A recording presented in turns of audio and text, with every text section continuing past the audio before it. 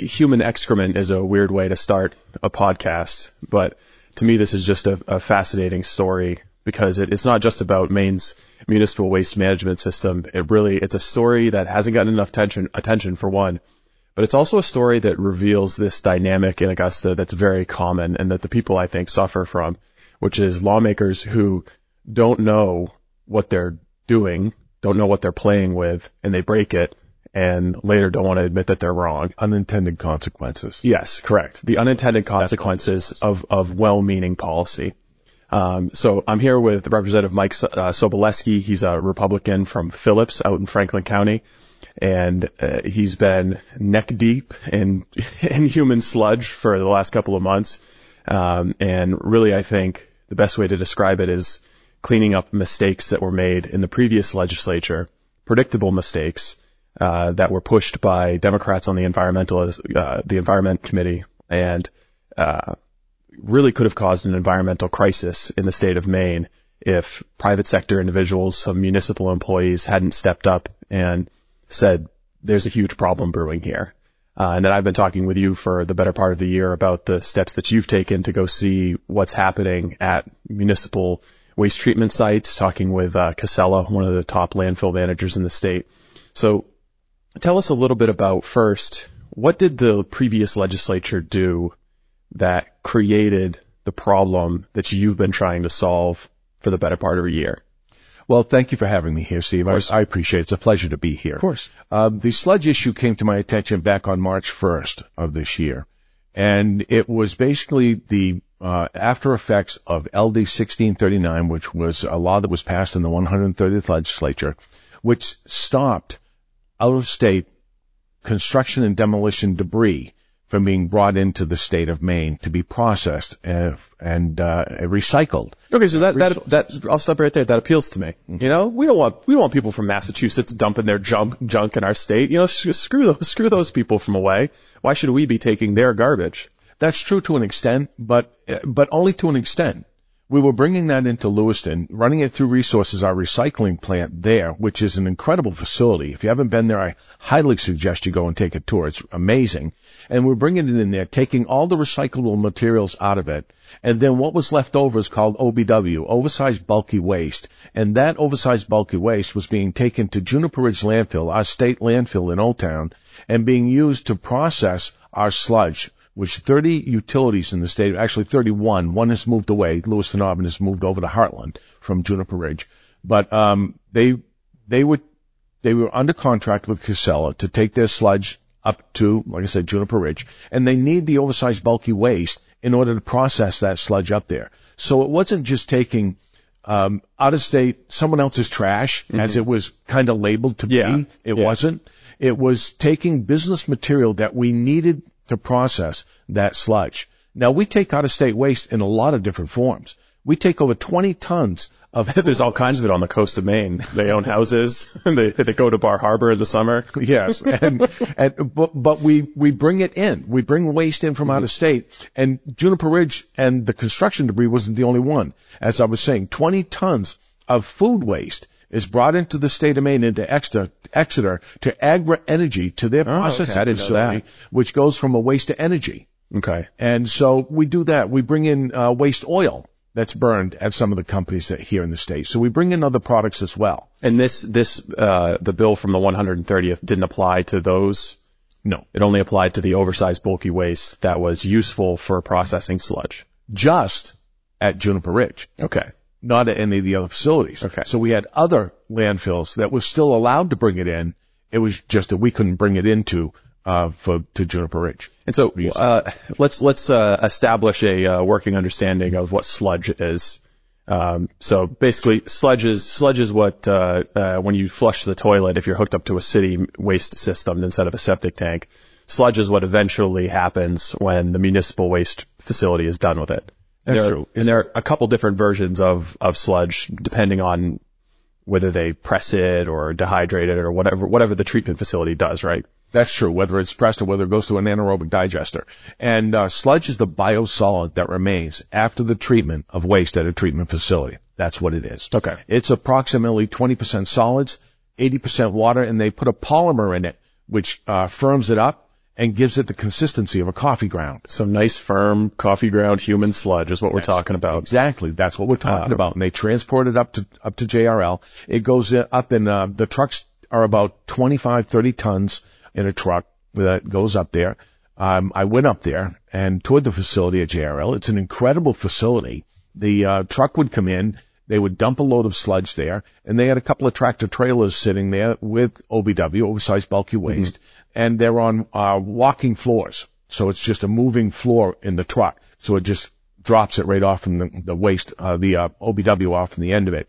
And then there were bulldozers running back and forth, side to side, back and forth. It was a dance of heavy construction equipment until they had it mixed at the right consistency so they could put it into the landfill. There's a term, it's called wheels up. As long as the landfill itself, the cell in the landfill is solid, the truck's wheels are not sinking down into it, wheels up, it's good.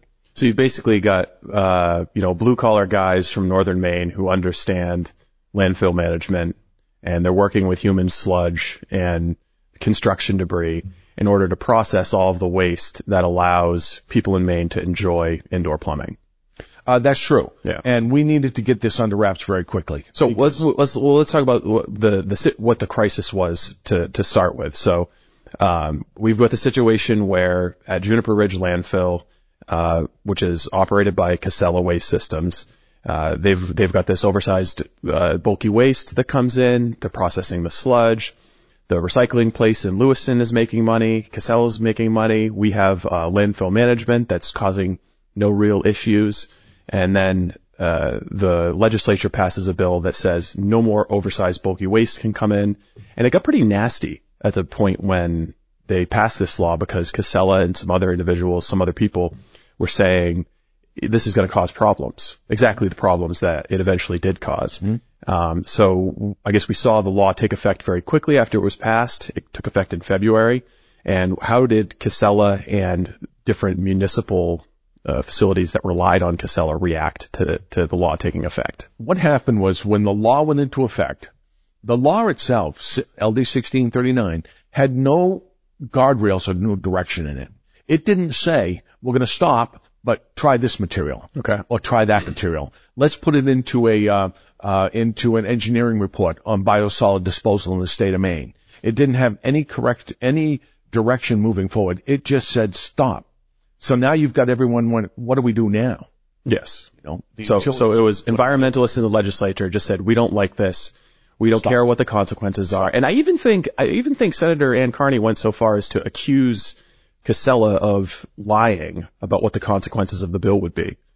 I went back and I watched that hearing, and it was May 5th of 21, I think is when that hearing was. May 17th, excuse me, of 21. And I watched that. And I was very surprised at how aggressive it was. I don't know what specifically, as far as quoting the senator goes, but I do know that it was, we don't want to take, there was very aggressive against taking the out-of-state waste. That was the very aggressive part of it. We shouldn't be using space in our landfill for out-of-state, trash. But yet then again, the other side of that was, months later, what happens? We end up taking our sludge waste, our sewage waste, into Canada. Yeah. So that's how they had to respond. So Casella very predictably, like they said, because we don't have the bulky waste to stabilize the landfill stuff, and we're still being expected to process this sludge. Somebody who used to be a landfill engineer described it to me as trying to build a pyramid out of Jell-O, because they've got more sludge, they've got less oversized bulky waste. They can't process it safely, because if you have a landfill collapse, it's an environmental disaster. So instead of risking that, they start trucking the sludge over the bridge into Canada. So you've got like somewhere between 6 and 12 loads of human shit going over the bridge into Canada. I'm surprised we haven't seen more of a backlash from Canada over that. But that also had the effect of raising costs for all of our municipalities. And I know at one point, when they were trying to figure out how they were going to respond to this, there were some problems at the various municipal facilities as well. Can you talk a little bit about what the issues were on the ground level? Because I know you visited a bunch of these places. I did. I went on a tour around a number of facilities, but to back up just a little bit about going up to Canada, what JRL had to do, or what Casella had to do, is they have another facility, Hawk Ridge, and that is their compost facility. And they were required, they had to, where they couldn't get the bulky waste for JRL to do the processing there. And like I said, processing up there is very, very delicate. It is the solidification and stabilization process of that landfill. So there are specific guidelines that they have to go by in order to keep it stable. So they had to start taking, where they couldn't take the additional sludge up there, they had to take it to Hawk Ridge. They were dumping it out, loading it onto Casella trucks and taking it up into New Brunswick, Canada, to a compost facility up there. We were running about 9 trucks a day, about 30 tons per truckload up there to begin with. That cost to run that up was split over all the utilities that were contracted to JRL. Because you're talking about diesel gas for all of these, the extra labor. I mean, $61 a ton. Enormous cost. I mean, nine trucks a day. Yeah. It's enormous costs. 400 miles round trip. Yeah. You know, so it was an enormous cost. And you couldn't just say, okay, it's going to be Freeport that we're going to target, and Freeport's the one that has to do it. They couldn't do that. Casella's under an operating service agreement with the General Services Administration. They have guidelines they have to abide by, and they have to treat everyone fairly. So Casella doesn't own the landfill. It's a state-owned landfill. It's true. It's outside of Old Town, right? Outside of Old Town, it's 780-acre site. Their contract is a 30-year contract. Like I said, operating service agreement with General Services, and they have 12 years left on that contract. And they had 31 utilities, 31 towns that were, contracted to go to them. And so I imagine you say it's a 780 acre facility. If it's such a pressing, need to restrict out of state waste coming into a Maine landfill, imagine it's going to be 777 acres full at this point? Well, no, not at all. I mean, there are 13 cells. They build cells, and they're like a giant square bathtub. They've got a little, bathtub liner full of sludge. Yeah, a liner under it, which collects all the leachate, which is the fluid that drains out of it, and that's processed as well. Most of it through either waste management or 9 Dragons and ND paper, or through ECT2 down in Madison. An incredible facility, by the way. And they have 13 cells which are completed and done. They're about probably 3/4 of the way through their 14th cell. The 15th cell had its footprint already there. It's ready to go sometime by the end of the summer. It'll be ready to go.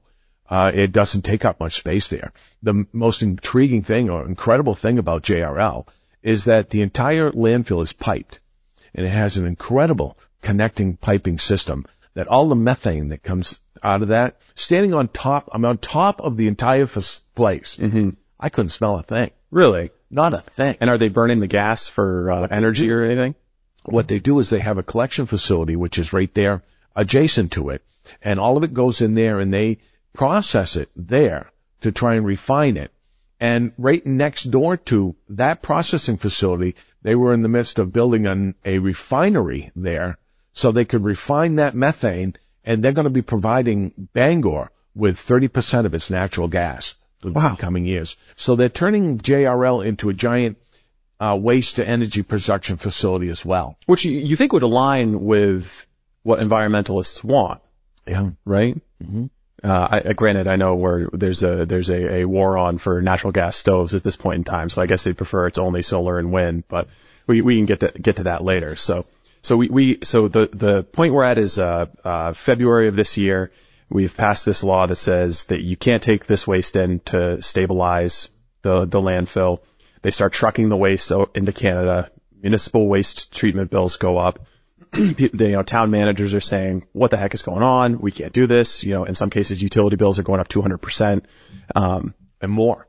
Bangor alone went from $400,000 a year to $1.1 million because of this problem. And that translates into higher property taxes, obviously. Property taxes, higher bills, higher everything. Okay. And so you've gone to the waste treatment facilities. You've talked with Casella. You understand the problem that's going on. So what I guess is what is the fix? What has been done to alleviate this in the short term and in the long term? After I did everything that you just said. And by the way, were there any Democrats accompanying you to visit these landfills or municipal waste treatment facilities? No? It's curious. Yeah, it is. But as soon as it took about 5 weeks or so to figure out what was going on. The very first thing that we did was DEP Commissioner Loisem asked me if I could put together a trucking operation to start trucking the sludge out of state. It's interesting. Why did he ask you? She. Why? Commissioner Loisem.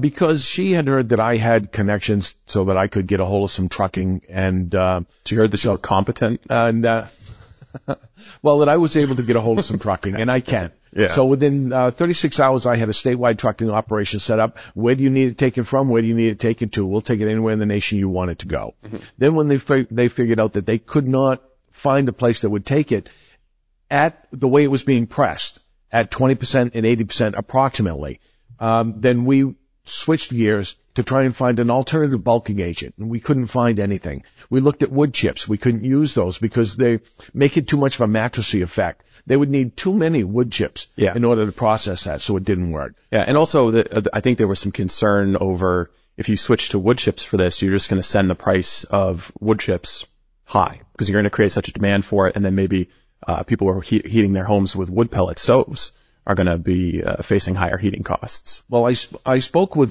some folks in that industry, and there was at that time a stockpile of wood chips here in the state. Oh, okay.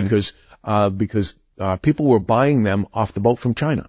Okay. And that's what I was told. So we have an excess. So we were going to have plenty of wood chips to be able to process this, but they just wouldn't work. Yeah. So then we looked at a few other different things. Tearing down buildings. It was their money in the DEP that they could use for that. You guys looked at tearing down buildings to plow into landfills. Oh, yes.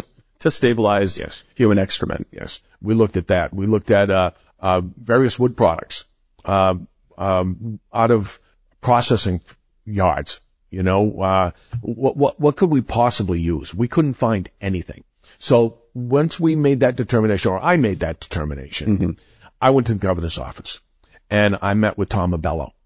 And fortunately enough, Tom was incredibly gracious, a really nice guy. And he spent about 30 minutes with me talking through this situation. And I went to ask for a governor's bill on an emergency to put a pause on 1639. Mm-hmm. And he said, well, do this. That was on a Monday. I gathered a lot of the information he wanted on Tuesday. Wednesday morning, I ran into Commissioner Loisem. And they had spoken.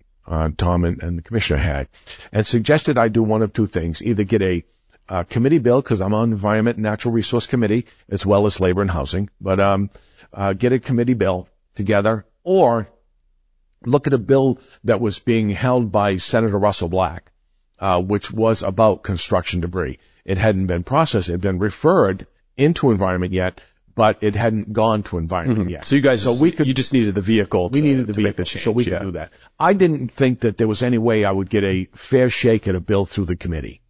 So I went and I spoke with Senator Black, and he said, yes, you can use that bill. Okay. So we used that bill to modify the language in that bill. We had it done within a couple of days, and we had it at committee, which would it started out, the first thought was a 14-month pause on 1639. I thought that might work. We might get that through. When we ended up modifying the language, it was to 24 months just to put a pause on it. We figured that would give us enough time. That would give enough time for the Department of Environmental Protection to do an engineering study on biosolid, waste in the state. It would give enough time so that we could get the system back up and running. I spoke with Resource in Lewiston. They could have trucks running within a couple of days. We could get the bulky waste heading back up to Juniper Ridge. And then went and spoke with Tim Wade at the Maine Wastewater Association and got those guys on board. That's the association that all of the treatment facility plant managers belong to. And it was, guys, does this work for you? Mm-hmm. And it did. So that's what we used as a vehicle going forward. And through this, you were able to get the governor's support for this. Well, it was back and forth a number of different times, and I had to go ask a number of different times. After about 2 weeks into it, I received an invitation to go to breakfast with the governor at the mansion. What was that, around 11 o'clock? It was, no, it was in the morning. Oh, it was, and I wasn't the only one. There were a half a dozen, I think 4 or 5 representatives, a couple senators that were there, and a lot of her staff, her aides, her assistants. Tom was there, the governor was there. And I'm very conservative, and I normally wouldn't have done that. But this was an important issue. Yeah. And I was incredibly surprised with how gracious the governor was. I really was. I walked in, she walked right up to me, stuck her hand out, and she said, Mike Soboleski, welcome. I said, I'm surprised you know my name. She said, I do. I said, then you know I'm here to talk about sludge. She leaned in just a little bit, and she said, they were warned. I said, yes, ma'am. But she signed the bill. She said she was warned. They were warned and she was warned. That's right. Yeah. And that's what she said. This is a remarkable thing. There are one of the overwhelming themes of the Maine politics in Augusta has been that the governor really doesn't like to admit that she was wrong about something. And it seems like in this instance you were able to get her to admit that she was wrong. Well, I wouldn't characterize it quite that way. Okay. I mean, she signed the bill. I was just grateful to get the support. Yeah. My whole thing wasn't about blame. It wasn't about blaming, and I told Senator Carney. Senator Carney called me on a Sunday morning at home, and we talked about this. And I told her that I don't disagree with 1639. I didn't disagree with 1911, which stopped the sludge from being put on. Yeah, we can get into that as well. This whole problem. Yeah. In the very beginning, okay? I don't disagree with the bill at all. I disagree with how it's been handled and what's going on. And it now is a problem, and all I want is a solution to the problem. So after the governor had said that, they were warned, I said, yes, they were. She said, I was thinking about an executive order for it. And I said, why didn't you? She said, because action is being taken. The bill that we. Okay. So, and then after that, it was a number of times going back and forth with Tom. I didn't speak with the governor again. I was grateful that she had taken the time to get involved with it and get her 2 cents worth of support behind it. Mm-hmm. But then I was with Tom quite a bit after that. We talked a number of times, and every single time I have the governor's support. Correct? Yeah. Mm-hmm. Well, we need to do this and we need to fix that. And as it came down in the end, we got the bill and committee, when it went through it was a lot of debate back and forth, a lot of discussion. And a lot of negotiation. It was a 3-hour work session on it in the end. But in the end, the 10 of us that were in the room were unanimous on the vote. Then afterwards, there were 3 Democrats that were not there for the work session. And Carney was one of them, Senator Carney. She came in afterwards and voted yes. Then Dan Hobbs, our representative, came in from Wells, I believe, came in, and he voted yes. And then the only wrinkle was Representative Maggie O'Neill. She came in and she said no, she wasn't going to get on board. So we didn't get a unanimous report out of the committee so it could go under the hammer.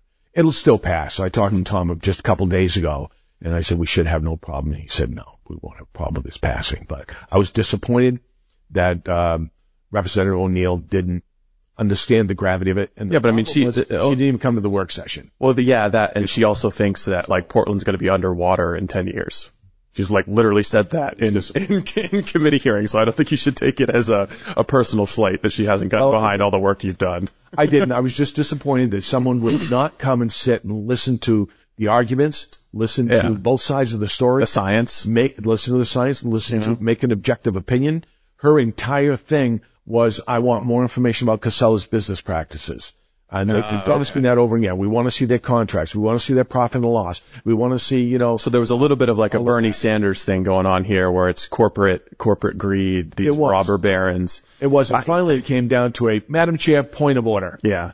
This is not a trial, and Casella is not on trial here.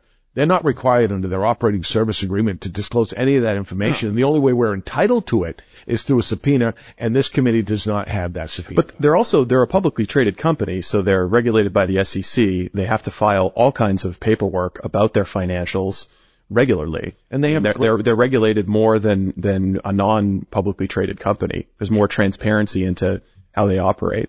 And they have a great environmental record at JRL and at Hawk Ridge. Hawk Ridge is impeccable, and there's never been a formal complaint filed against Casella through General Services. And to be clear, what we were talking about, I called it Sludgepocalypse. It did not catch on. It did not catch on, but it was pretty good. What Sludgepocalypse was, was when the Juniper Ridge landfill can't handle the amount of sludge that's coming. And then another bill, LD 1911, for PFAS mitigation reasons, says you can't use sludge for these purposes. The amount of sludge went up as their ability to process it went down, and so they have to stop taking it. So municipal facilities their extra storage tanks are just filling up. So you literally had an overwhelming amount of human excrement just piling up in the state and nowhere to put it. And the risk was that you're either going to have a landfill collapse because you can't properly, stably store it in the landfill, or you're going to have a big rain event while these wastewater overflow tanks are too high, and then it ends up flowing into the rivers. So it wasn't just a increasing the cost of, municipal bills, property taxes. There was a very real risk of an environmental catastrophe if we had a unpredictable weather event. There was, and a number of the utilities came in to speak. There were a lot of them there, both for the public hearing and for the work session as well. And they spoke just exactly to that. If we can't, deal with this, we won't be able to press it down as much. That means it'll be more liquid substance. Even less stable. And be a lot less stable. If we do have that big event, that could happen. And what happens is when they do process that sludge down, whether they run it through the presses or through the digester, they have what's called effluent. And it's the water that's left over after it's been processed. Yummy. And, well, it's not dangerous. It's not hazardous. Would I drink it? No. But that's why all of these facilities, these treatment facilities, are on rivers, because they have permits to be able to put the effluent into the rivers. Mm-hmm. And then it just gets processed and eaten through. And that was one of the big things. They were afraid they weren't going to be able to press it enough. There would be more in the effluent, and when it went out, we'd be putting waste into our environment. And they spoke a number of times about not only the environmental crisis of it, but the health crisis of it in the committee, and it just went right over the heads. Mm-hmm. Nobody blamed. Well, this bill was about environmental justice, Mike. It was 1939 that they kind of wedged in a definition of environmental justice, right? Attempted to. 1639. Yes. And that was in that public hearing back there in May of 21. It came up, and that was one of the first questions that Senator Carney was asked. What was her definition of environmental justice? And there wasn't a clear-cut definition, so they did an amendment for it, and they came up with a definition of environmental justice. I don't know where it came from, and I don't remember it off the top of my head, but they came up with a specific definition. So the definition of environmental justice as established by this bill is something that liberals do to screw up something that's working, and then a Republican later has to come in and fix it. Is that how they establish it? I know you're too gracious to respond to that. Unfortunately, the term that you used earlier, Steve, of unintended consequences, I cannot tell you how many times I've heard that in more different contexts right now, in things that we're trying to fix and repair, because we didn't have a fair and balanced government for the 130th legislature. Yeah. We don't have one now for the 131st. So we're running into the same issues now. I see them over and over again. Like I said, I'm on two committees, Environment, Natural Resources, and Labor. As I said, I've seen a lot of bills, probably in excess of 400 of them come through. And it gets pretty tired to sit there and say, this has got a D on it. We have to have this bill. It doesn't matter what it is. We have to have it. This has got an R. Doesn't matter what it is. That's crap. Yeah. There's a lot of tribalism going on in the State House. True. And when you have both of the legislative branch and the executive branch kind of controlled by the same party, all of the decisions are getting made at the Senator Inn or in the Blaine House or at the Augusta Country Club where they like to caucus. There's very little excitement or tension about what's going to happen in a committee because the results are already predetermined, with few exceptions. I mean, the going back to the 1901 flag, as we saw last night, that's one that'll cut an interesting line through the parties. But for the most part, everything this session has just been Republicans no, Democrats yes. It has predominantly that way. We've had some successes. Fortunately enough, we've been able to have those conversations There are some of the Democrats, some of my colleagues on the other side of the aisle, there are some that are reasonable to talk with. Reasonable meaning a reasonable discussion, not bringing them to either side. Yeah. It's just you can sit and talk. Yeah. And the talk is, why do you feel that way? I don't understand. This is how I feel. Why do you feel the way you feel? And trying to understand the difference between the two mindsets it's quite a dynamic that's there. We've had our successes as far as some of the Republican legislation goes, but they've been very few and far between. 718, even though it's been reported in committee as, 12-1 in committee, it still hasn't come out yet. Oh, tell me about 718. That's the sludge bill. Oh, okay. That was 718. It still hasn't come out of committee yet. And we voted that out a month ago. So I keep looking at the calendar. I looked at it this morning. Are we going to have it today? Are we going to have it, did yesterday? I do every day. So it's been sitting for a month. And once we received a unanimous vote in committee on that bill, we put an emergency preamble on it. That means there is no delay from the time the governor signs it. There's no 90-day delay. It'll go into effect immediately. So Sludgepocalypse immediately averted. Immediately averted. And part of that deal, and I'd be remiss if I didn't say this. Part of that deal was that Casella needed to memorialize in writing that they will, within 15 days of it being signed into law, stop the trucks from going over the border and remove the LD 1639 surcharge on all of the utility bills. Okay. I'm surprised it didn't cause a bigger international crisis. If I'm living in Brunswick, because the thing is, the LD 1911, the bill that stopped us from taking the sludge and putting it on farmland because the sludge has PFAS in it, because we have PFAS in us, it's still being put on farmland. The sludge that was taken into Canada went to a company that turned it into lawn fertilizer. Yeah. So the PFAS is still being introduced into the environment, just somewhere outside of Maine, which is, kind of an interesting dynamic of this. But I'm surprised that the good people of New Brunswick, didn't raise a little bit more of a fuss over this. There was a fuss, and the Canadian Broadcasting Corporation contacted me through my aide right after the public hearing and wanted to have a discussion about it. I held off on that. I didn't want to have that discussion. I had heard rumblings that people in New Brunswick were getting upset about that. I knew that once we had moved Lewiston Auburn away from JRL, and once they had moved away from JRL, and went to Heartland, that reduced down the amount that was being taken up there. So we were able to reduce by 3 truckloads. So it came down to 6. It was a good step in the right direction. I didn't want to get into a dialogue with Canadian Broadcasting. You don't want to take a fight with the Mounties? No.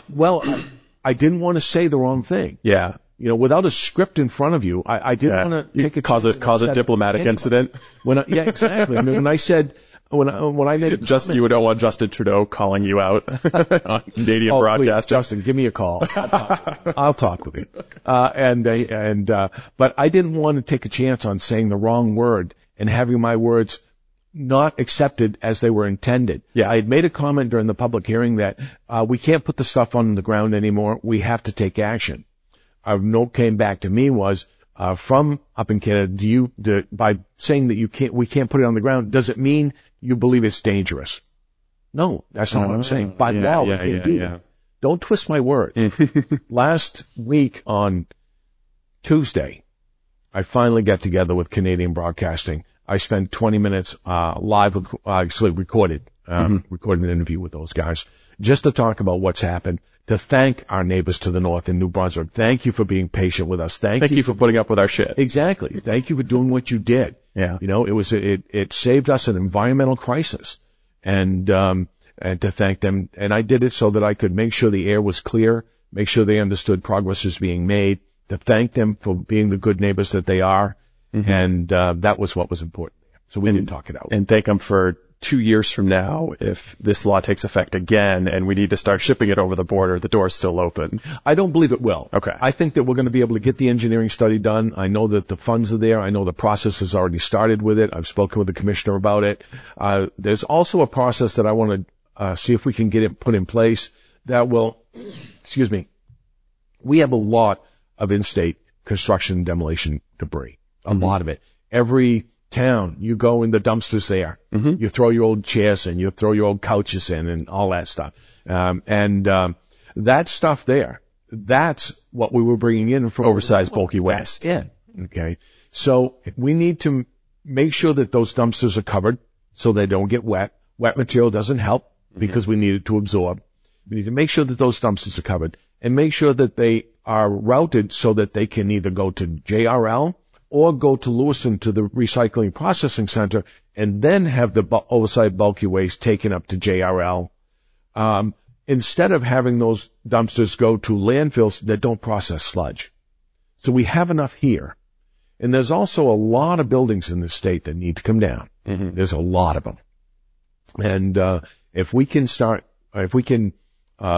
put together a program which will start taking care of that, it cleans up our environment, it gets those nasty buildings down, and it puts them to good use as, at the landfill. So there's things that are in the process. I believe that 2 years is going to be sufficient time. I don't think we'll be revisiting this because we will be able to switch away from out-of-state construction debris. It was 30% is all that we needed of that stuff to make JRL whole. How much did you know about waste management when you took office in November? I didn't know a lot about it. So you just kind of you dove head first into this thing and learned how the system works, and it's interesting. I kind of had to, because after the trucking was set up, and we decided then it was basically the trucks themselves. Mm-hmm. That was it. And then once the trucking was set up, then it was, what are the trailers? What are they going to have to haul? Are they flatbeds that they're going to be taking dumpsters on? Mm-hmm. Are they, dump trucks? What do we need? So I had to go and start examining and researching what is sludge. Yeah. I didn't know. Yeah. So the very first place I went to, KTSD, which is takes care of Kennebec Treatment Sewer District and Sanitary District, and that's up in Waterville. And I went up and I met with Nick Champagne, and he gave me a tour of the facility. And that one day I went from there, I went down to Augusta, met with Ryan Tarbuck down there. He showed me that facility, and then I went over to Lewiston, Auburn, and met with Travis Peasley. And Travis is one of the smartest men about that industry. He is just incredible how intelligent he is about this process, what it takes to process it, what needs to be done in order to process it the most efficient way to get it as dry as possible. The end goal, Steve, on sludge is to get it as dry as possible. Mm-hmm. The drier it is, the less bulking agent you need for it and the more stable it is. So that was it. So that very first day, I visited 3 facilities and learned a lot in one day about shit. Yeah, exactly. So let's talk a little bit about offshore wind power. The energy policy is another area where I think previous legislatures have caused some issues. Community solar is one of those. Public advocates now saying that the community solar program, these massive subsidies for solar developers, going to end up costing all ratepayers in the state of Maine $220 million a year. Most of that money is flowing out of the state of Maine. 88% of the companies registered with the PUC to work as sponsors or marketers in the community solar program, they are from out of state. They're from Massachusetts. So I understand the desire not to want garbage from Massachusetts flowing into Maine, but we should also maybe be concerned about money from Mainers' pockets flowing out of the state of Maine and back into Massachusetts or Washington, D.C. The wind power, it seems like we're setting up a similar dynamic. It's a little bit of a different industry, but there's an effort now by the majority to pass a bill that's going to give a bucket load of government money to build a massive port system somewhere on the coast. The idea is that this port is going to be where we build our wind turbines. It seems like they've kind of just established it as inevitable that we're going to build these wind turbines out in the Gulf, rather than just building a nuclear facility that would be cheaper and renewable and wouldn't require, filling the Gulf with these massive wind turbines. It's besides the point. But the sticking point that has emerged is whether or not this port construction legislation is going to contain a project labor agreement, which is basically a string that the government attaches to a bill that says all the money from this is going to benefit unionized construction labor. And that's kind of an issue in Maine because our largest construction companies, like Sargent and Chinbro and Reed are employee owned. They're not unionized. Their employees don't want to unionize. They've got a pretty good deal. And their employees would benefit from being able to participate in this construction. Maine people would be employed working on the port, but they want this project labor agreement. And some people think that the consequences of putting a PLA on the port construction bill is that unionized labor from Massachusetts or elsewhere in the state is going to be brought in to work on that port facility, which doesn't really serve the interests of Mainers when you get down to it. It doesn't. As far as energy goes, my stance, to preference it all, my stance on energy is that we have incredible hydro that at our disposal. We should be taking full advantage of that. We should be taking advantage of Seabrook. Seabrook has an excess of power right now. They're auctioning off. Mm-hmm. We should be down there. We should be buying that up. That is clean energy. Hydro is clean energy. We should be going that direction. And it's stable too. Hydro is more stable than solar and wind, but nuclear is so stable. If you go to ISO New England and look at the real-time chart of what our power consumption is, nuclear is a straight line across. Wind is like this, and solar obviously is like this. It's totally unpredictable. Everything else on the grid has to bend to accommodate these expensive, subsidized options of wind and solar. It does. And I'm in favor of wind and solar. If you want it on your house, do it. Yeah. Put a panel on your house. If you want to do it, put a windmill up at your house. If you want to do it, I am. It breaks my heart to drive down here into Augusta and look what they've lined the roads with those panels. The most upsetting part of it is that they do not have a plan and are not viably looking for a plan on how we're going to deal with that down the road. These solar panels that they're putting out right now are huge. You see them right on all of these solar fields. Yeah. They're huge. Yeah. So from looked at the second generation, the next generation ones are incredibly small, but they're 10 times as efficient as these ones. Mm-hmm. So they're saying that we're putting these out and we're not going to have to deal with recycling them and what we're going to be doing with them for 20 years from now because they have a 20-year shelf life. Well, I don't think that's quite going to be the case. Because if you look at my Starlink that I have at home, that first dish that I got is this big around and it's an incredible setup. Mm-hmm. Starlink internet is. But the new one, and that was only a handful of years ago. My neighbor got one 2 years ago. It's this big and it's more powerful. Yeah, it's just it's the same as anything. Yeah. Then I did the research on the next generation of solar panels. They're so small. And in the state of Maine, we do not have a recycling facility that's licensed to recycle a solar panel. The closest one's Ohio. So when I went to resources to talk about, JRL and the OBW, I brought that subject up. What's going to happen with these solar panels? Everybody loves these solar panels, but what's going to happen? What's going to happen? And the answer was pretty plain and simple. All we can do is put them on a pallet, ship them over to the facility that does it, which is in Ohio. It's going to cost $25, $30 per panel to send over there. People aren't going to do that. They're going to bust these things up, and they're going to end up in our landfill, and there are toxic chemicals inside those. Toxic chemicals. And so there's no set in stone process for it. We've been trying to, and there was actually legislation from Representative Lemlin put in legislation on dealing with solar panels and dealing with the recycling, which was to have bonds put up, not a bond, like a deposit. Yeah, so that if you're profiting from operating the solar field, right, we have some kind of assurance that you're going to deal with the mess when it's over with. Someone will deal with it other than the community and the people of the community. That's it. Yeah. Because what's going to happen is these companies are going to change hands. Yeah, or they're formed under LLCs, like the wind turbines up in Bingham in northern Maine. Each turbine is owned by a separate LLC. Yeah. So if a wind turbine causes a fire, or if there's some kind of environmental disturbance, the amount of blame that the company can take for that is very limited because of the corporate structure. It is, and so there's no viable, pathway to recycling and tearing this stuff down when it becomes obsolete, and it's going to. Mm-hmm. We have, I think it's down in Blue Hill, we have a windmill array down there that's already almost 20 years old. It's already at the end of its shelf life. What's going to happen? Where are they going to go? What are you going to do? Yeah, there's no plan in place. And I mean, I think you're talking about wind turbines in Blue Hill and solar panels in Augusta, fairly easy to access places. Now we're talking about putting wind turbines in the Gulf of Maine And then what do you do with those when they're done? Like, what assurance do you have that the corrosive salt and wind environment of the Gulf of Maine isn't just going to mean that those crumble into the ocean?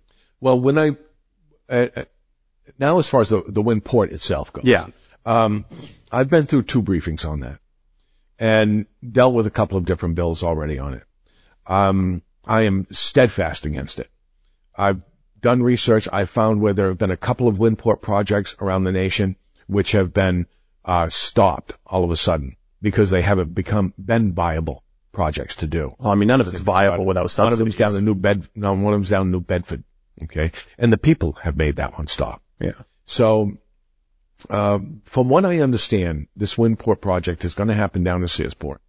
They're looking for 1,500 feet of frontage on deep water frontage.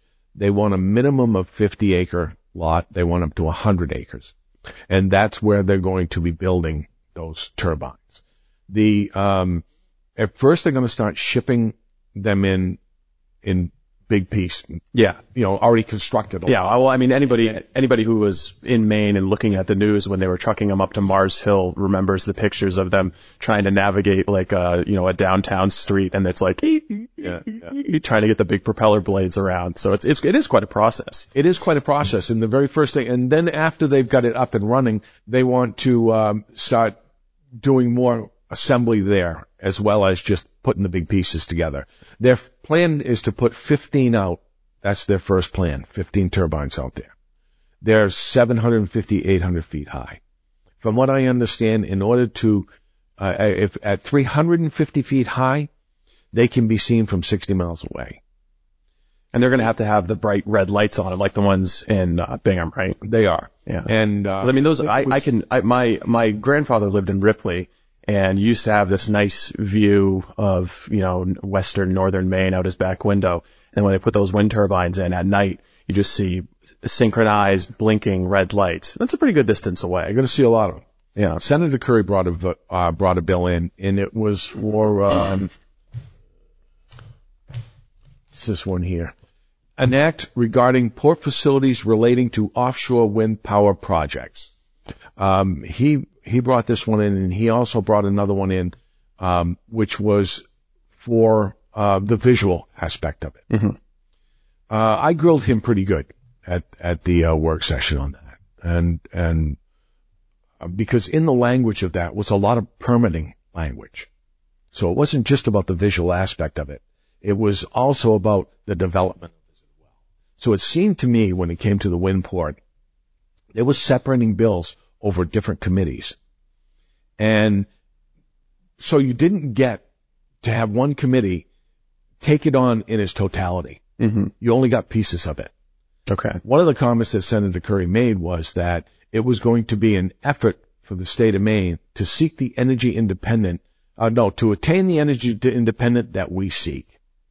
Well, that was, I didn't take that one very well at all. And my comment immediately back was, Senator, if you remember correctly, 3 years ago, we had energy independent. We had $1.98 a gallon gasoline. Mm-hmm. My electric bill was half as much as it is right now. Thank you, community solar. My propane was $2.12 instead of the $3.18 I paid or whatever it was just then. We had energy independent. It just wasn't the energy independence that you liked. Mm-hmm. So this is not a step towards energy independence. And it's like there's ideological reasons why they favor it. There's certainly like the Representative O'Neill's who believe that Portland's going to be underwater in 10 years if we don't do something. But there's also a lot of money to be made. These community solar companies are making insane amounts of money, and they're not part of the community. They've just in some cases gone in and bought a development or bought subscribers, and they're just collecting the subsidy. And it's kind of the same for the wind turbines. I mean, absent subsidies, nobody would build any of these wind turbines. But you see, there's an array of all these, the coalition to do offshore wind in Maine, the Maine Renewable Energy Association, all these nice sounding groups, and they've all got a board of advisors with retired politicians and lobbyists, and there's a lot of money being made in this. It's not just the unions. There's some corporate interests that stand to profit handsomely from this. And in some ways, they're kind of exploiting this environmentalist fear that has been baked into the left. people are, especially in my generation, are terrified of the climate apocalypse, and they'll do anything. They'll support anything that says wind or solar because they believe that that's like the path to environmental salvation. True, but and that was brought up in that work session as well. And my comment then was that in my lifetime, in the last 50 years that I've been cognizant of what's been going on around me, nothing's changed. It still gets cold. It still gets acid rain, global cooling, global warming. Mm-hmm. There's ocean acidification now. There was the ozone layer. Mm-hmm. There's always some kind of environmental scandal. And some of them, to be fair, have been solved fairly easily, like the ozone issue. But it seems like the solution to this problem is just to make people poorer and to make people who have well-connected politician friends very wealthy. Well, one of the things that really stood out to me about dealing with the wind port issue is there's been no environmental protests on this. So this is interesting. As dead whales keep piling up in New Jersey, there's similar projects. And it's not just what it's going to do on the well, first off, they tried global cooling. That fell by the way. They tried global warming. That fell by the way. Now what is it? Climate change. Of course. So now we're fighting for climate stasis. Exactly. So now if we can win this battle against climate change, the climate will be as it was before. I know, in the panic. 47 degrees when I woke up at my house this morning. Oh my gosh, we're in the end of June. We're in June. It's, blah, blah, blah. I understand. But one of the things that, like I said, that stood out to me was that where are the activists for the environment on this? Well, they've all been bought. When you talk about the damage it's going to cause to the sea floor, what it's going to do to the wildlife out there in the ocean, what it's going to do to the fish, the whales, what's going to happen on land to that 100 acres, all of the animals that live on the seashore itself. I asked this question to when we had public comment on the solar fields. And we had some folks in, and I asked the department, DEP, and with all of these solar projects that are going on in the state of Maine, has we ever denied a permit for any one of the projects based on the animals that live there, their breeding grounds, their feeding grounds? What about the worms, the moles, the spiders, the rabbits? What about the game trails and the bedding in those areas? I said, have we ever denied one? And I said, no. And what about the pesticides and herbicides that you're using to keep the vegetation down around the solar panels? And they fence them off with the chain link fence, so it disrupts, game trails and whatnot. Mm-hmm. And the rain that comes down on those panels themselves and the damage that it does to the ground under them. Environmental seems to be only important when it's the issue of the day. Yeah. Well, it seems like its totality. I think you have a lot of environmental activists, and there's plenty of conservatives who like the idea of being good stewards of the environment. They like the idea. I mean, it's the idea of not being wasteful is even a concept in most of the Judeo-Christian religions. It's something most people agree with, but it seems like environmentalists on the left have kind of been co-opted by these people who are making a lot of money in wind and solar, like a lot of money. It is, which is it's a kind of an odd pairing because these same people who are saying, we need wind and solar to save the environment, they're also vilifying corporations and capitalism. And it's like, well, what do you think is taking advantage of these wind subsidies? What do you think is taking advantage of community solar? This isn't just capitalism. This is crony capitalism. And you guys are just lining up to support it. And they don't seem very interested in saving the whales right now. They don't. And they have an agenda. They have an agenda with the green agenda, with their wind and with their solar. And it does not matter how much damage it does. It really doesn't. That's my opinion, mm-hmm. that they don't. Because every single time that we've had a hearing about these issues, they're not lined up out there like they are on some other issues. Weird. To really complain about the damage it's going to cause at all. Look what we went through with Shawmut Dam at Sappy. Yeah. With the permitting. Why? Because of a few fish. They did the stink that was put up about that. Yet here we're going to turn our entire Gulf, the eastern Gulf of the state of Maine into a giant wind factory to provide energy for the United States. It's not even guaranteed it's going to be for us. They haven't that's the other thing. Deal. The renewable energy credits get sold into other states. We haven't even worked out the deal where it's going to be that beneficial to us. And going back to your project labor agreement, we discussed that a lot. And one of the first things I did was I went and I read the National Labor Relations Act to see how it was going to jive with that and how it would work together. One thing that stood out for me for that was that, and first off, the federal government is not requiring that PLA. They're recommending it. The state is requiring the PLA. Well, I mean, we know where that's coming from. Really surprised me. That's coming from unions. Well, it's coming from Senator Jackson, Senate President Jackson. And which really surprised me that we were stepping over that recommendation to do what they're doing. So under the National Labor Relations Act, the employer is not allowed to engage in any way with the employee with regard to union business. They can't help recruit them into a union. And the union can't accept assistance from an employer. The union has to do it on their own. Right? So the employee is free, without influence, to make their own decision whether they want to be influenced this union or not. Under that Winport, the state of Maine is going to be the employer of record. So how's that going to come into play? How are they going to work there? Yeah. And I believe that, and what they've done is, and I believe it's a buffer between both of those two entities, where they put a labor peace agreement in. So that I've done a lot of research on that, and I'm not done with my research to be able to make any determinations or specific opinion on that.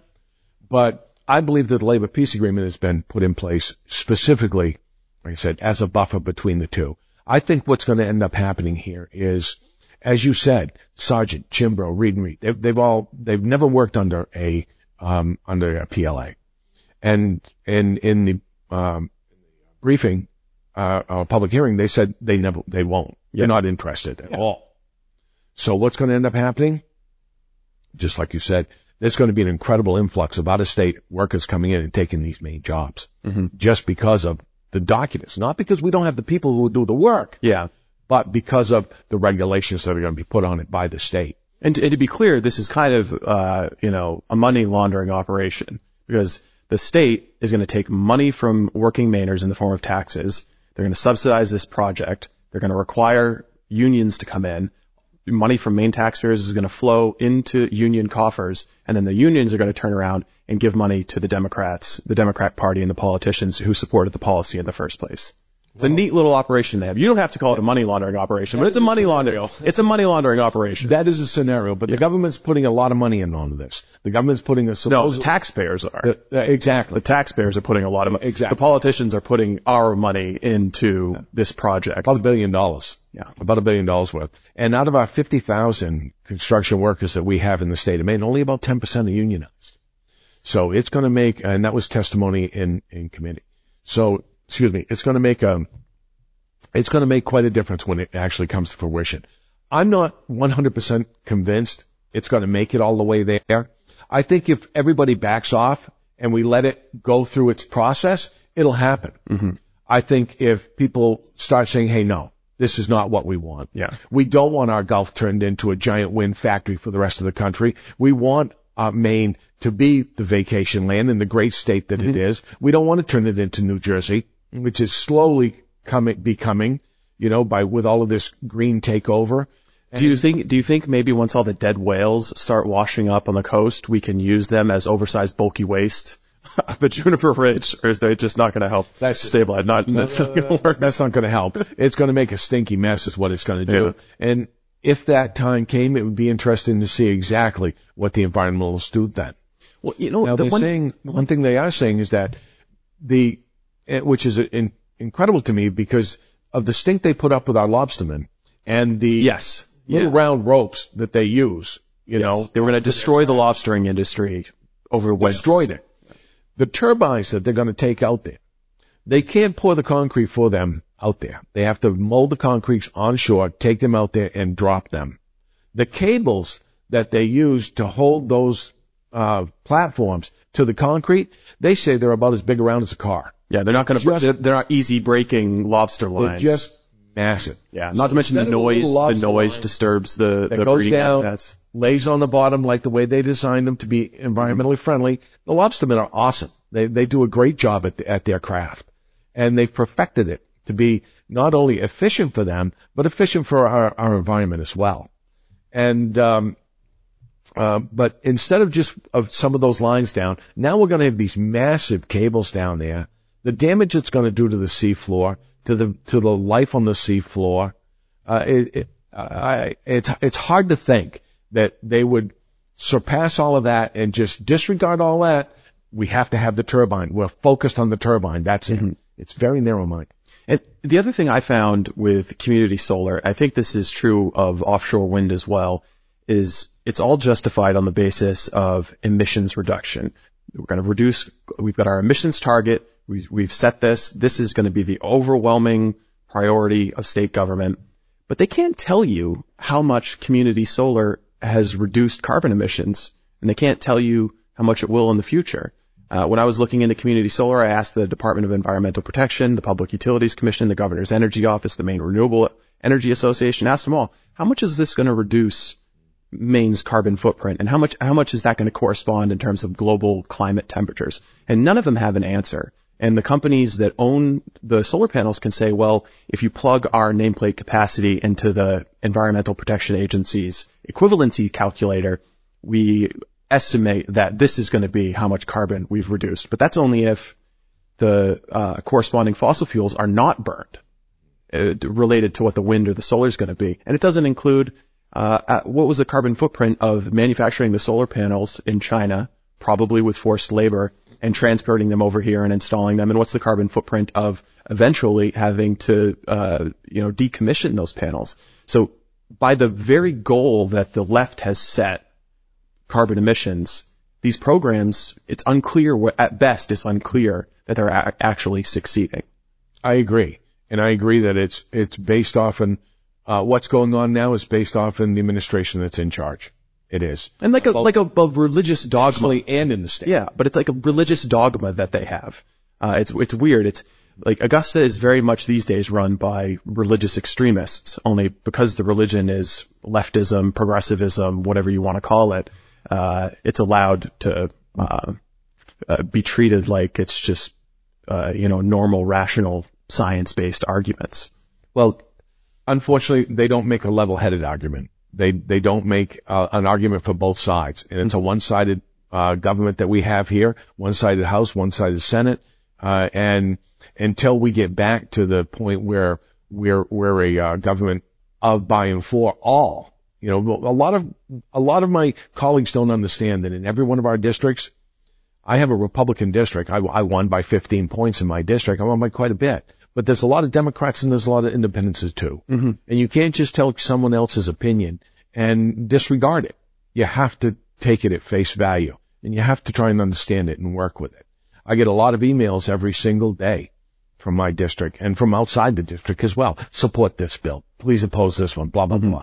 I respond to every one of them, and whether they're my district or not, or a Republican or whoever it is, just to try and engage, to keep a dialogue going with everyone. Unfortunately, that's not the way it is here in Augusta. It's very one-sided. That's it. And I think that once 24 comes along and we can make some inroads in 24 and get back to a balanced government here in the state, I think that's what's going to make a big difference as to what these policies are. The emissions part of it, they're never going to come clean on that. They're never going to tell us the truth on that. Ever. Even if they could determine what the truth is. That's true. These are huge, complicated systems. And a volcano could erupt in the Pacific Ocean and completely alter whatever the carbon emissions of a given year are. So there's a remarkable amount of hubris associated with the idea that we can, some University of Maine professor is going to come up with offshore wind turbines that are going to affect the temperatures of the entire planet. I don't understand why we can't just build nuclear power plants. I don't understand why we shut down Maine Yankee, but I know you got to run to get to caucus because last night, the Democratic leaders, in a surprise move, scheduled the work session for LD 1619, which is Governor Mills' late term abortion bill. We'll get this out before that work session starts.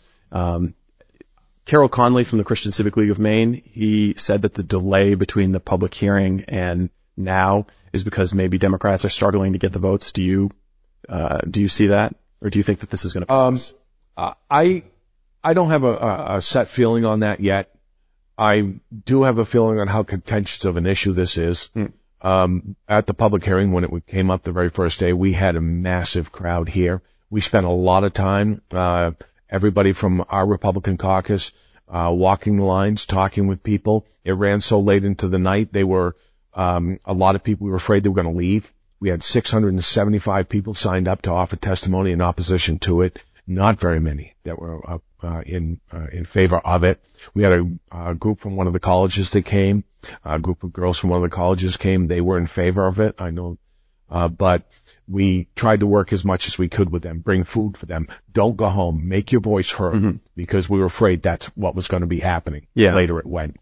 As far as the delay on it goes, I'm not sure. I know it was scheduled for last week and then was taken off the calendar last week. We had a big event here, with a lot of folks here, and a big event between the Cross Building and the Capitol was going on there. Bringing it back up this time, I don't know if they're going to cave on it. I don't think they will. I know there's a lot of pressure. It's not like the flag issue, but kind of like the flag issue. I think there's buyer remorse going on with that issue. I think there is with the abortion bill as well. Well, yeah, I mean, I think maybe some people who initially signed on for it didn't realize exactly how extreme it was. How extreme it is. I mean, it is the most extreme abortion law ever. It is, and abortion is a very difficult issue. It's difficult for a politician, I imagine, to sit and have those discussions. When someone looks you in the eyes and says, "What is your stance on abortion?" I mean, that issue is from here to here wide. There's so many different avenues in between, and nobody has the exact same opinion. Two people can feel the same way, but when they sit there and have that discussion, someone always says, "Well, I agree, but if." But, or something like that. It happens constantly, and there's also an instance where one politician can have diametrically opposed positions on the same issue, like Governor Mills. During the campaign, she said she would support no changes to Maine's abortion law. No. 2 months later, she supports the most radical abortion law that has ever been proposed. She's taken a lot of heat for that, and rightfully so. Do you think she just updated her opinion, or do you think she lied during the campaign? I don't know.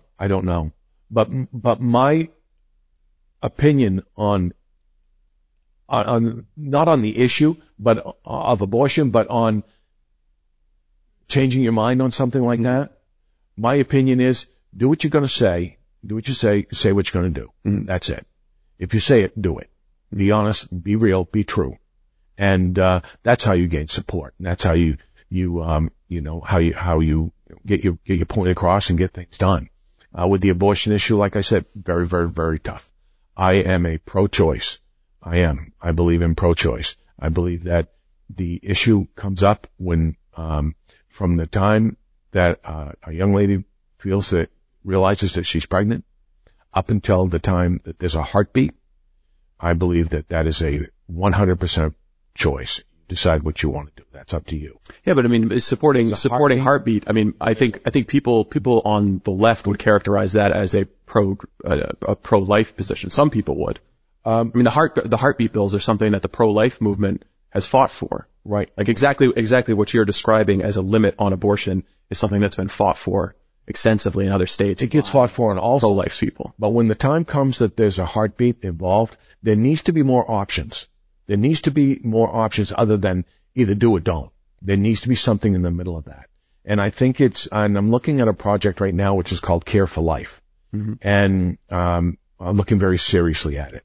It allows another option for a young lady to have or a person to have that will allow them to keep the baby, have the baby, work towards a possible adoption scenario at the end, help pay their expenses through it, and help take the trauma away from having to make that decision. So it doesn't say no, you can't have the abortion. It doesn't say you have to have one. It gives a viable option down the middle of the road that says, hold on, there's another option here for you. You know, I don't want to criticize someone. I don't want to demean them for their life choices. We all make life choices. Some good, some bad, some ugly. That's true. For sure. We all do. So I think what needs to happen is, from that heartbeat point forward, there needs to be another option other than do or don't. We need to have a support option in the middle of that can help. I also think that and I mean, maybe we just opened up a can of worms here, but I think that it kind of gets reduced to this pro-life versus pro-choice. But a more helpful way, I think, to look at the situation is, do we as a society want more abortions or fewer abortions? And if we can agree that abortion is always tragic, that it's not a good thing, we don't want to be getting to this point, everybody can agree that we would rather have fewer abortions, then it's okay. Well, how do we get there? How do we get to the point where we're having fewer abortions, whether that's sex education, allowing, or over-the-counter birth control?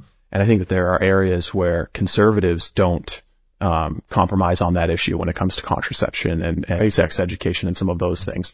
But more and more, it's getting harder to agree that we want fewer abortions. There's a radical element on the left, and there's some like Planned Parenthood or Maine Family Planning. There are some organizations that actually make quite a bit of money, even through Medicaid, when there's more abortions. I mean, there's a reason Planned Parenthood spends so much money for Governor Mills to win re-election, along with several Democratic politicians. That's true, and that's why I think that we need another option. I think that would reduce down the number of abortions that there are, and give someone who's struggling to make a choice, struggling to make a decision about their future, about their life, give them an additional option. I believe that when a heart stops, a life ends. I believe that when a heart starts, a life begins. So you need to make a decision. You do. There needs to be another option in here somewhere. And if our Care for Life program can get going, where we can offer them an alternative, that is, yes, you don't have to get down that road of abortion. You don't have to change your entire life going forward. You know, if you're a young person, there's always exceptions to incest and rape and all the things that go on. But I think that those decisions are made before it gets to the heartbeat point, you know. But a viable third option in the middle, which shows compassion and gives support, I think is incredibly important. So I'm going to be looking hard at that down the road in my political career here. Just to change gears real quick, how many episodes of Law and Order were you in? A lot of people wouldn't know this about you, but you had a career as an actor. I did. I enjoyed it very much. I started working in film and TV in '97. Actually, I started acting in '97 on the theater. Were you a theater kid in high school? No, I was. Okay. I just did it because I was looking for something to do. Okay. I was looking for something different. I like different and unique projects. I like diving in and seeing, what I can make happen and what things are all about. I've done that all my life. I've had a handful of different careers, and I've loved very much all of them. But I need to move on to something else after a while. And I took some acting classes and did a production of Hamlet on a theater down in Massachusetts, down on the Cape. I did 12 productions and got hooked up with a casting agent that was casting out of Boston. And in '99, I was cast on Law & Order Special Victims Unit and the TV show Third Watch, both on NBC. And I played a New York City cop on both. Not a star character, as a bit player. I worked about every episode. I did 220 some odd episodes of SVU Law & Order, 6 years on Third Watch, 4 years on Criminal Intent. Over 100 movies, had some decent parts in some big ones, War of the Worlds, Anger Management. Okay. World Trade Center. The Departed. Oh, really? You were in The Departed? I spent 5 weeks on were you a cop in that as well? A Massachusetts State Police officer. Okay. How's your Massachusetts accent? Plain clothes. Okay. I didn't get to talk. I only got to yell once. Okay. Did you get to meet any of the stars? And get in a fight with Alec Baldwin. Oh, that was. Well, you're lucky you didn't get shot. Well, no. And he was big then. You know, when we went down, he came down right on top of me. He was heavy. Yeah. Stop. He also had lost his mind at that point. Matt Damon is a really good guy. I'd done 4 different films with him. Okay. So he was really nice. Eddie Cibrian became a decent, good friend of mine. We played a lot of golf together. We worked together on Third Watch. He married Leanne Rimes. You know, all the guys on SVU, Mariska Hargitay, she's so sweet. She's so beautiful. So nice and kind. Chris Maloney played Stabler. Dan Floric, who played, Craigan. Dan's a big golfer too. Ice-T, Belzer. Belzer passed just a little while ago. He was over in France where he really liked to go to France, and he was over there when he passed, and it was really sad to, hear of that. He was a really good guy. Loved his animals, was big on rescue animals and working with, the shelters and stuff like that. And Ice is Ice. Ice is just as cool as it gets. Well, he was, Mike, what's going on? And come in and sit down and chat. And he was a lot of fun. And I worked with Angelina Jolie a lot. I did 4 projects with Martin Scorsese projects, 3 Spielberg projects. War of the Worlds was probably one of my biggest films. And, that I did. I had some good stuff in, and, got to talk with Tom Cruise quite a bit on that. And, so that was a lot of fun. So are we gonna see at some point, Mike Soboleski running for a state senate or some higher office, and all of these, people that you met along your acting career coming in and cutting commercials for you? Well, if I did decide to do that would be nice. That is for sure. Yeah. But, having a little star power in your corner is a very nice thing to have, but it's about messaging. Yeah. And it really is. Moving on and moving forward is about messaging. And, as I progress and as I move forward, I'm going to be focusing on, like I said before, in our state, there are 3 parties. There are a lot of people in independents, Democrats and Republicans, and just working with everyone and working in the middle. One thing a lot of people don't realize about the 24 election coming up, this will be the first time independents will have a vote in the primaries. So an independent will be able to go into the polls, pick a ballot, either a Republican or a Democrat. They won't be able to go Republican for president, Democrat for, Senate. And but now we've got a traditional open primary. Right. Yeah. Pick one ballot and they'll be able to go that way. So 24 is going to be a big election for all of us. It'll be a big election for the balance of power in the state. We've got a lot of, well-respected, senators and representatives who will be terming out, who won't be with us anymore. Unfortunately, we'll be losing Heidi Sampson, who was on Education Committee, and Heidi's just phenomenal. Jeff Timberlake will be going. It'll be sad to see him go. He was he was a leader in the minority in the Senate in the last term. He gave that up this term. But we've got a lot of our stalwarts that'll be going. And, so we need to step up and make sure we make some inputs in 24. Well, Mike, I appreciate you doing this with me. I'll let you get over to the State House. I know you guys got business to get to, but thank you very much. Thank you so much for having me. Next time we do this, we're going to have to talk about your days DJing at clubs. Now you're going back to the 80s. And we can get into the environmental justice bill. We can get into this ratio bill. I mean, there's a number of different things. The paid family leave as well. Paid family leave is just going to be a killer for business in our state. Yeah. So there's a lot of issues to talk to, but thank you so much for having me in today. It's been a pleasure. All right. Thanks, Mike.